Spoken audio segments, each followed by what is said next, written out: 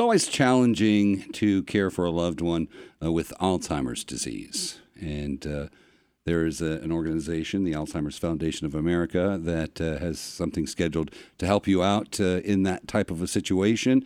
Please welcome with me to the show the Director of Communications for the Alzheimer's Foundation of America, Chris Schneider. Good morning, Chris. How are you? Good morning, Len. I'm doing great. How are you? Good. Thank you very much.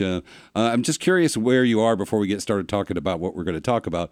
I'm curious where you are hearing our weather forecast.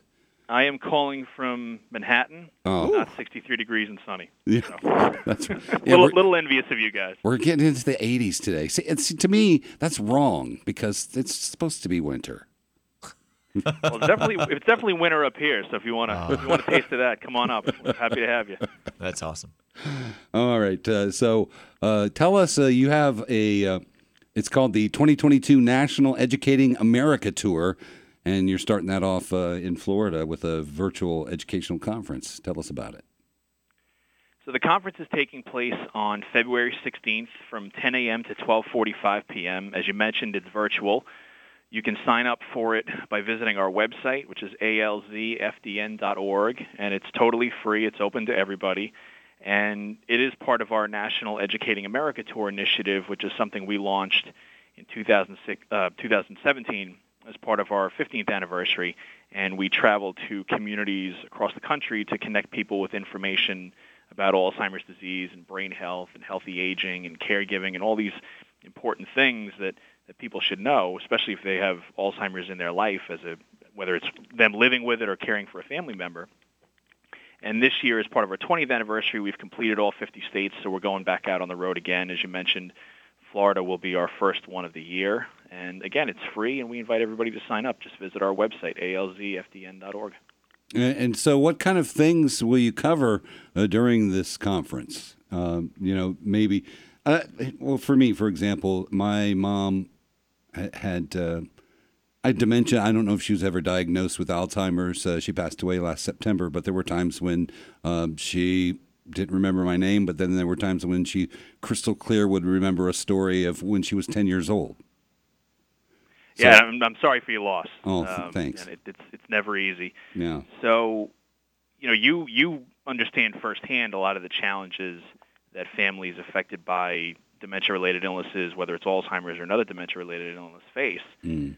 So this conference is going to have a bunch of different information. It's going to have information about how to strengthen relationships between caregivers and the person they're caring for, how to improve communication, cultural awareness in dementia care, how you take someone's cultural background and cultural views into consideration as you're developing a care plan.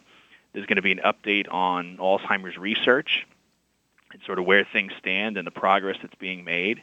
And then there's also going to be a brief session demonstrating music therapy, because music is not just for entertainment. It can also be a therapeutic tool that can help with memory and mood. So we're going to have a performance by a music therapist from Citrus County. And again, this is all free and open to everybody. Just visit our website, alzfdn.org, to sign up. And the music thing really makes a lot of sense, because sometimes you might hear a song that you haven't heard for a long time, and you kind of remember what you were doing at the time when you first heard it, or what you were doing in your life when that song was popular. Exactly right. It brings you back to a time in your life, and it helps unlock memories. We do therapeutic programming, and we would do, before the pandemic started, we had them in person in our office. And I remember there was one where someone was here and there was a music therapist and they were playing a song and the person hadn't spoken in years, and they heard this song and just started singing. Oh my! And it's really powerful. And again, it's a tool that caregivers can use to help improve quality of life and improve cognition. And we want to make sure people know about it. And that's just one of the things that we'll be talking about at the conference on February 16th. Yeah, I'm really interested in the research end of it too, and what kind of advancements you've made. What are they looking into now, aside from, say, music therapy? Well, I would say one of the big things that has happened over the last decade in terms of research is that federal funding for Alzheimer's research has increased dramatically. Mm. So in 2012, when the federal government released the National Plan to Address Alzheimer's Disease, federal funding was a little under $500 million a year. It is now over $3 billion in the current fiscal year. So it's grown several times over. It's an issue that Republicans and Democrats have agreed on and have made progress on, which is terrific on many levels. Yeah. And rare. And rare, yeah. Yeah. And it shows you what can happen when everybody works together. But I also think, too, that while it's tremendous progress, we're not at the finish line yet. So we need to keep building on that progress.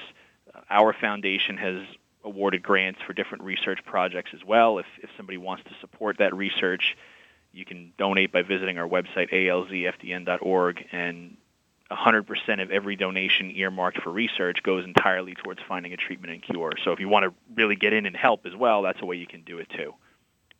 Now, have you heard of, we had a caller earlier today when we were talking about you coming on later in the program, that was wondering, she had heard about something, I guess Joe Namath went through it a while back, hyperbaric chamber therapy or something for brain health. Is that something that has been researched in America at all?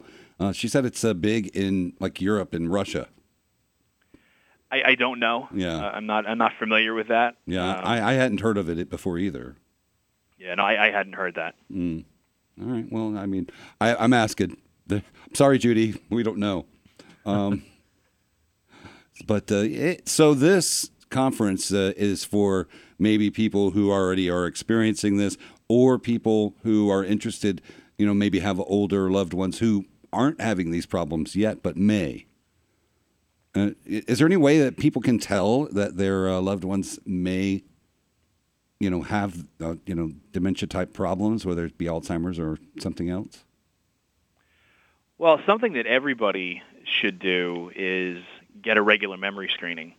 And the reason for that is if you think about all the different checkups we have on our bodies, you check things regularly like cholesterol or blood pressure. Sure. There's different screenings for women and men. But you need to get a checkup from the neck up as well. So it's important that you get screened every year because that can help detect potential memory problems earlier.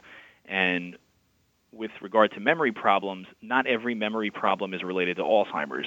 Other conditions can cause memory problems too, things like sleep apnea, vitamin deficiencies, thyroid conditions, depression, urinary tract infections. So there's a lot of different causes that could potentially create a memory problem, but you're not going to know unless you get it checked out. So One of the ways people can do that is we offer free memory screenings every day. We do it virtually, so you through Zoom or FaceTime is through secure video conference technology. You can sign up by visiting our website, alzfdn.org, or call our office at 866-232-8484. And what the screening is it's just a series of questions. It takes a couple minutes. You do it one-on-one with a screener. And at the end of the screening, you get a score. And if you're above the baseline, terrific, come back in a year. If you're below the baseline, then the screener would suggest that you go see a physician for a more comprehensive evaluation. It doesn't diagnose any particular condition, but it's an important first step towards finding out that you may have a potential memory issue. So that's one really good way that everybody can be proactive about their brain health. And if someone is experiencing things that are a little out of the ordinary, let's say they're becoming more forgetful, or they're regularly forgetting people's names that they should remember, or they're having memory loss that's tending to interfere in their daily lives and have it getting persistently worse, that's definitely something that you should get checked out as well. And we're speaking with Chris Schneider. He is the, I have it right here, Alzheimer's Foundation of America Director of Communications. Now, is there anything someone could do if they're in an advanced age that helps the memory stay fresh? Any activities that you guys suggest? It's a great question. The answer is yes. There are a number of different steps that people can take, whether they're in an advanced age or even if they're younger, to promote healthy aging and be proactive about their brain health. So things like diet play a good role. There's a good general rule of thumb that if something is heart healthy, it's also brain healthy.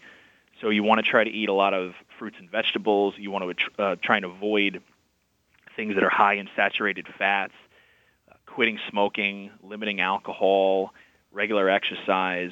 Those are all important lifestyle choices you can make. But something else that's really important for the brain, too, is staying socially active and maintaining social bonds and maintaining relationships.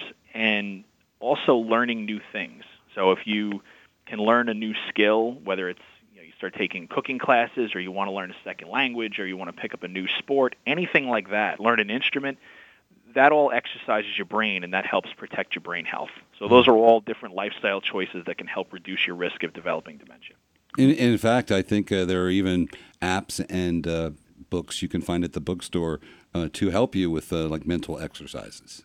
So, yeah, that's I try to do that myself. All those other things you mentioned, I'm not so good at, but I try to exercise my brain anyway. So tell us one more time about the conference. When is it, and how can people participate? It is February 16th from 10 a.m. to 12:45 p.m. You can sign up by visiting our website, alzfdn.org. It's free. It's virtual. All you need is a smartphone, a computer, a tablet, anything with an internet connection, and you can take advantage of all the different information that's going to be available that day. And if you can't participate, or if you have questions that you want to ask in advance of the conference or after the conference, we have a helpline that's open 7 days a week, staffed entirely by licensed social workers. You can connect with them at 866-232-8484, web chat through our website, alzfdn.org, or you can send a text message to 646-586-5283. And that web chat and text message features can serve individuals in more than 90 different languages. So if you know somebody who is not an English-speaking person predominantly, let's say their primary language is Spanish or something else, they can get help without language being a barrier. So don't be afraid to reach out if you have questions. Get information, get answers. That's why we're here. Excellent. He is Chris Schneider. He's the Director of Communications for the Alzheimer's Foundation of America. Chris, thanks for checking in with us, and we look forward to the conference coming up on February the 16th. Thanks so much, guys. Really appreciate it. Have a great day.